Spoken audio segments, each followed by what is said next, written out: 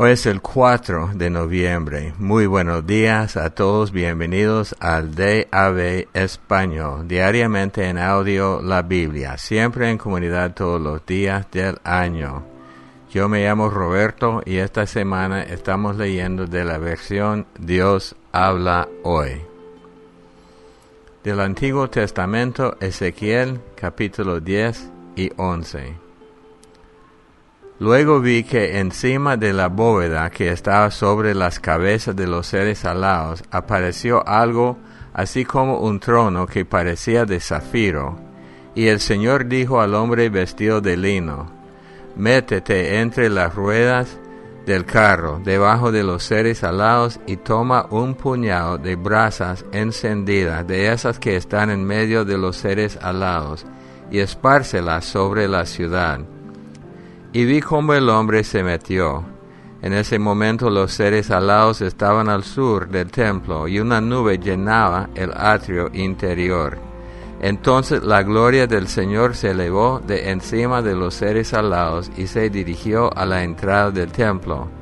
Y la nube llenó el templo, y el atrio se iluminó con el resplandor de la gloria del Señor.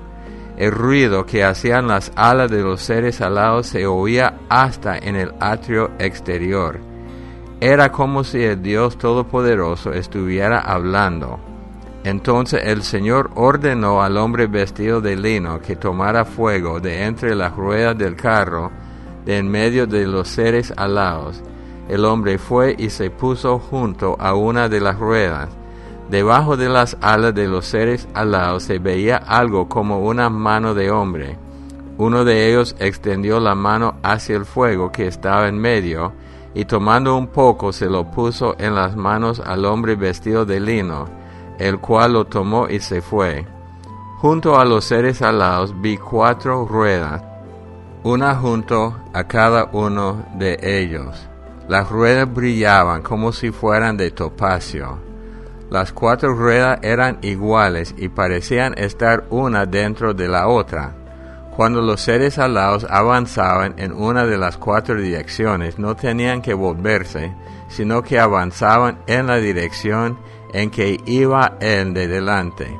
Su cuerpo, sus espaldas, sus manos y sus alas estaban llenos de reflejos por todos lados, lo mismo que las 4 ruedas.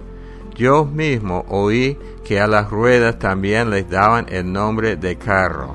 Cada ser alado tenía 4 caras. La primera cara era la de un toro, la segunda la de un hombre, la tercera la de un león y la cuarta la de un águila. Estos seres son los mismos que yo había visto junto al río Quebar. Los seres alados se levantaron, y cuando ellos avanzaban también avanzaban las ruedas, y cuando alzaban las alas para levantarse del suelo, las ruedas no se apartaban de su lado. Cuando se detenían también las ruedas, y cuando se levantaban también las ruedas, porque las ruedas formaban parte viva de ellos. Entonces la gloria del Señor se elevó de encima del templo, y se colocó sobre los seres alados. Estos alzaron las alas y se levantaron del suelo. Yo vi cómo se levantaron con las ruedas a su lado, y cómo se detuvieron en la puerta oriental del templo del Señor. La gloria del Dios de Israel estaba encima de ellos. Eran los mismos seres alados que yo había visto debajo del Dios de Israel, junto al río Quebar. Entonces me di cuenta de lo que eran. Cada uno de ellos tenía 4 caras y 4 alas, y debajo de las alas se veía algo que parecía manos de hombre. Las caras tenían la misma apariencia que las de los seres alados que yo había visto junto al río Quebar. Cada uno avanzaba de frente. El poder de Dios me levantó y me llevó hasta la entrada oriental del templo del Señor. En la puerta había 25 hombres. Entre ellos distinguí a Hazanías, hijo de Azur, y a Pelatías, hijo de Benaías, que eran jefes del pueblo. El Señor me dijo: Estos son los que están tramando crímenes y haciendo planes malvados en esta ciudad. Dicen, no hace mucho que reconstruimos las casas, aquí estaremos a salvo como la carne en la olla. Por eso háblales en mi nombre. El Espíritu del Señor se posesionó de mí y me ordenó que dijera, esto dice el Señor. Eso es lo que ustedes piensan, israelitas. Yo conozco sus pensamientos. Ustedes han cometido muchos asesinatos en esta ciudad y han llenado de cadáveres las calles. Por eso, yo el Señor les aseguro, Jerusalén será como una olla, pero la carne no serán ustedes sino los cadáveres de los que ustedes mataron, pues a ustedes los voy a sacar de la olla.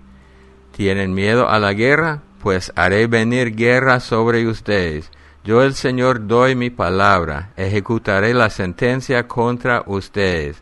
Los sacaré de aquí y los entregaré a gente extranjera. Morirán a filo de espada.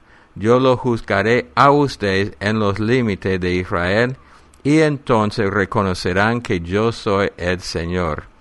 La ciudad no les servirá a ustedes de olla, ni ustedes serán la carne. Yo los juzgaré a ustedes en los límites de Israel, y entonces reconocerán que yo soy el Señor. Ustedes no han vivido de acuerdo con mis órdenes, ni han practicado mis leyes, sino que han seguido las prácticas de las naciones que los rodean. Mientras yo les hablaba, en nombre del Señor cayó muerto Pelatías, hijo de Benanías. Yo me incliné hasta tocar el suelo con la frente, lancé un fuerte grito y dije, ¡ay, Señor! ¿Vas a terminar con lo poco que queda de Israel? El Señor se dirigió a mí y me dijo, la gente que vive en Jerusalén habla de los israelitas, tus compatriotas, y dice, ellos están lejos del Señor. A nosotros, en cambio, nos dio el país para que seamos dueños de él. Por eso diles, esto dice el Señor, yo los desterré y los dispersé entre las naciones, entre países extraños, pero solo por un corto tiempo. Ahora yo mismo seré un santuario para ellos en los países a donde han ido. Diles también, esto dice el Señor, yo los haré volver de esos países y naciones a donde los he dispersado, y los reuniré y les daré el país de Israel. Ellos volverán a su país y acabarán con todas las prácticas odiosas y detestables que hay en él. Yo les quitaré ese corazón duro como la piedra, y les daré un nuevo corazón y un nuevo espíritu. Entonces vivirán de acuerdo con mis leyes y decretos, y los pondrán en práctica. Ellos serán mi pueblo y yo seré su Dios. Pero a los que viven apegados a esas prácticas odiosas y detestables les pediré cuenta de su conducta. Yo el Señor doy mi palabra. Los seres alados levantaron el vuelo y las ruedas los siguieron. Entonces la gloria del Dios de Israel que estaba encima de ellos se levantó y se alejó de la ciudad, yendo a colocarse sobre el monte que está al oriente de la ciudad. Luego el poder de Dios me levantó y me hizo volver a Babilonia, donde estaban los otros desterrados. Esto sucedió en una visión que el Espíritu de Dios me hizo ver. Después la visión desapareció, y yo les conté a los desterrados todo lo que el Señor me había revelado. Hebreos 6. Ayer, concluyendo Hebreos 5, el autor regañó a los hebreos por ser inmaduros, por no poder comer la carne de la palabra, y en capítulo 6 explica más de eso. Así que sigamos adelante hasta llegar a ser adultos, dejando a un lado las primeras enseñanzas acerca de Cristo. No volvamos otra vez a las cosas básicas, como la conversión y el abandono de las obras que llevan a la muerte, o como la fe en Dios, las enseñanzas sobre el bautismo, el imponer las manos a los creyentes, la resurrección de los muertos y el juicio eterno. Es lo que haremos si Dios lo permite. Porque a los que una vez recibieron la luz y saborearon el don de Dios y tuvieron parte en el Espíritu Santo, y saborearon el buen mensaje de Dios y el poder del mundo venidero, si caen de nuevo, ya no se les puede hacer volver a Dios, porque ellos mismos están crucificando otra vez al Hijo de Dios y exponiéndolo a la burla de todos. Son como la tierra que bebe la lluvia que cae en abundancia sobre ella. Si da una cosecha útil a los que la trabajan, recibe la bendición de Dios, pero si da espinos y cardos, no vale nada.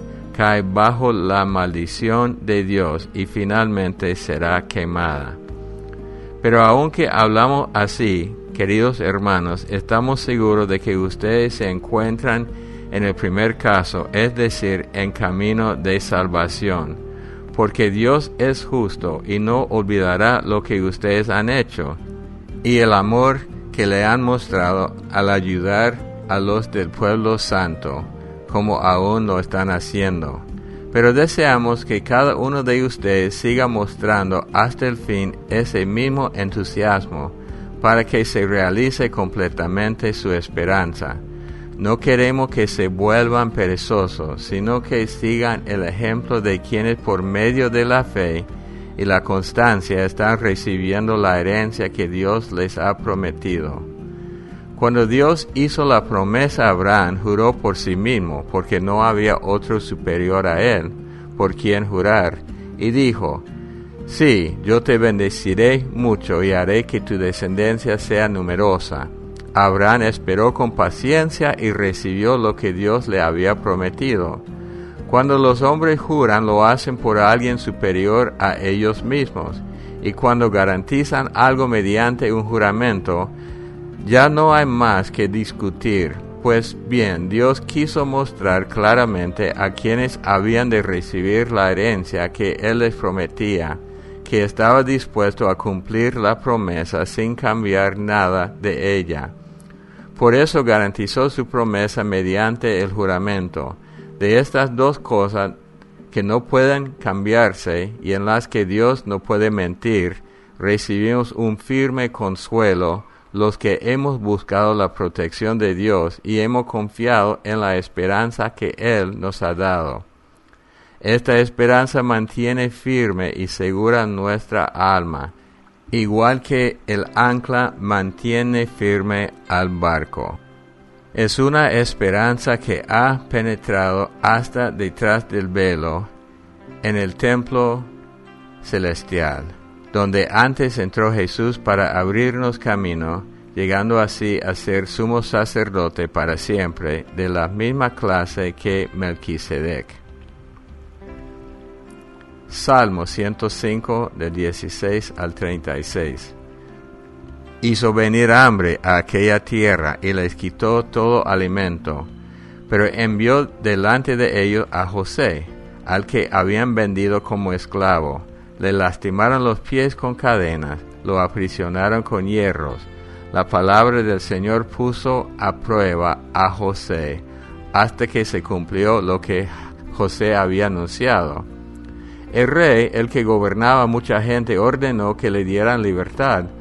Lo nombró amo y señor de su casa y de todo cuanto tenía, para que enseñara e hiciera sabios a los jefes y a los ancianos.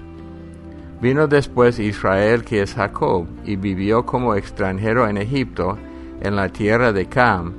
Dios hizo grande en número a su pueblo y más fuerte que los egipcios, pero hizo que los egipcios se pusieran en contra de su pueblo y engañaran a los siervos de Dios. Entonces Dios envió a su siervo Moisés y a Aarón, a quien había escogido, y ellos realizaron señales de Dios en el desierto, grande maravilla en la tierra de Cam. Envió Dios una oscuridad que todo lo cubrió, pero los egipcios desatendieron sus palabras. Convirtió en sangre el agua de sus ríos y mató a sus peces. infestó de ranas el país y aún la alcoba del rey. Habló Dios, y nubes de tábanos y mosquitos invadieron el territorio egipcio. En vez de lluvia envió granizo y llamas de fuego sobre el país. Destrozó sus viñas y sus higueras. Destrozó los árboles de Egipto. Habló Dios y llegaron las langostas. Tantas eran que no se podían contar. Devoraron la hierba del campo y todo lo que la tierra había producido. Hirió de muerte en Egipto mismo al primer hijo de toda familia egipcia. Proverbios 27, 1 y 2. No presumas del día de mañana, pues no sabes lo que el mañana traerá. Deja que sean otros los que te alaben. No está bien que te alabes tú mismo. Bueno, en Hebreos 6 tengo varios comentarios y una pregunta para ustedes. Los primeros 2 versículos hablan de las primeras enseñanzas acerca de Cristo. Y el autor dice, no volvamos otra vez a las cosas básicas, y hace una lista de las cosas básicas. Ahora yo quiero proponerles a ustedes que muchos de los cristianos hoy día son bebés en la fe porque no han aprendido las cosas básicas. Cuando yo comencé a estudiar en un instituto bíblico, una de las clases fue las cosas básicas de esos puntos. La conversión, el abandono de las obras que llevan a la muerte, o en otra palabra, el arrepentimiento, la fe en Dios, la enseñanza sobre el bautismo, el imponer las manos a los creyentes, la resurrección de los muertos y el juicio eterno. Si usted no ha aprendido esas cosas básicas, es como un bebé que nunca ha tomado la leche de su mamá y está tratando de comer comida sólida. Pablo está diciendo que los que tienen años en el Señor deben avanzar a la cosa que implican más madurez, pero tenemos que ser honestos. Si no sabemos de estas cosas, eso tenemos que entrar. Ahora la parte difícil de este capítulo, versículo 4. Porque a los que una vez recibieron la luz y saborearon el don de Dios y tuvieron parte en el Espíritu Santo y saborearon el buen mensaje de Dios y el poder del mundo venidero, si caen de nuevo, ya no se les puede hacer volver a Dios, porque ellos mismos están crucificando otra vez al Hijo de Dios y exponiéndolo a la burla de todos. Versículo 6 en otras versiones dice, si caen de nuevo no se pueden arrepentir. Entonces algunos piensan que esto significa que la salvación se puede perder, pero esto va en contra de lo que dijo Jesús en Juan 10 y lo que dice toda la Biblia. En Juan 10 dice, mis ovejas oyen mi voz y yo las conozco y me siguen, y yo les doy vida eterna y no perecerán jamás, ni nadie les arrebatará de mi mano. Mi Padre que me las dio es mayor que todos y nadie las puede arrebatar de la mano de mi Padre. Yo y el Padre uno somos. Entonces dice que nadie puede quitarlas de las manos de Jesús ni del Padre, 2 manos. Es una seguridad. Entonces la idea de que uno puede perder su salvación, tenemos que pensar que tal vez estos versículos tengan que ver con otra cosa. En Mateo 7, Jesús dijo, no todo el que me dice Señor, Señor, entrará en el reino de los cielos, sino que el que hace la voluntad de mi Padre que está en los cielos. Muchos me dirán en aquel día, Señor, Señor, ¿no profetizamos en tu nombre? Aquí está el poder del siglo venidero. Y en tu nombre echamos fuera demonios, y en tu nombre hicimos muchos milagros. Y entonces les declararé, nunca os conocí, apartados de mí, hacedores de maldad. Entonces, una posibilidad es que las personas que Aparentemente estaban siguiendo a Dios y haciendo las obras, pero no lo hicieron, tomando en contexto Hebreos 6 y Mateo 7. Hay unos comentaristas que dicen que no pueden regresar, no pueden arrepentirse de nuevo porque ya perdieron esto por sus acciones, pero no perdieron su salvación. Y para ser honesto, el versículo o el texto no dice que perdieron la salvación, pero no pueden regresar a los caminos de Dios. Entonces mi opinión, y solo es mi opinión, viendo el peso de toda la escritura que hablan de la seguridad que tenemos en Cristo, yo pienso que tiene que ver con otra cosa, como en Mateo 7. Y por supuesto, nos gusta escuchar lo que piensan ustedes siempre y cuando esté basado en la escritura. Oremos. Padre Dios, te damos gracias en este día por tu gran amor, por tu gran bondad, por tu misericordia y por la salvación que tenemos en Cristo. Que nunca, Señor, despreciemos tu bondad y tu perdón en el nombre de Cristo Jesús. Amén. Bueno, hermanos, como siempre, todos los miércoles estamos estudiando un estudio aparte. Correo electrónico de nosotros de aveespanol@gmail.com, y todos los días está disponible de Ave Salmos, de Ave Proverbios. Los amamos mucho, que Dios los bendiga y hasta el día de mañana. Bendiciones, familia del DAV, desde acá de Los Ángeles, California.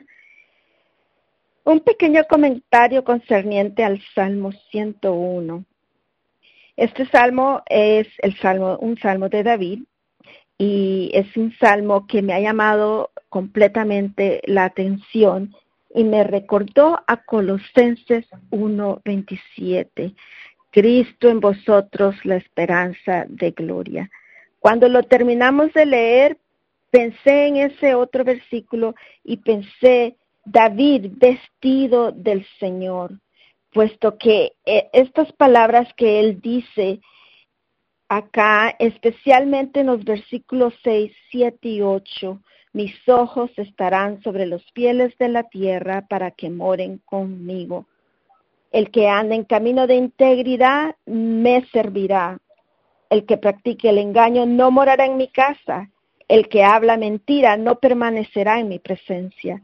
Cada mañana destruiré a todos los impíos de la tierra para extirpar de la ciudad del Señor a todos los que hacen la iniquidad.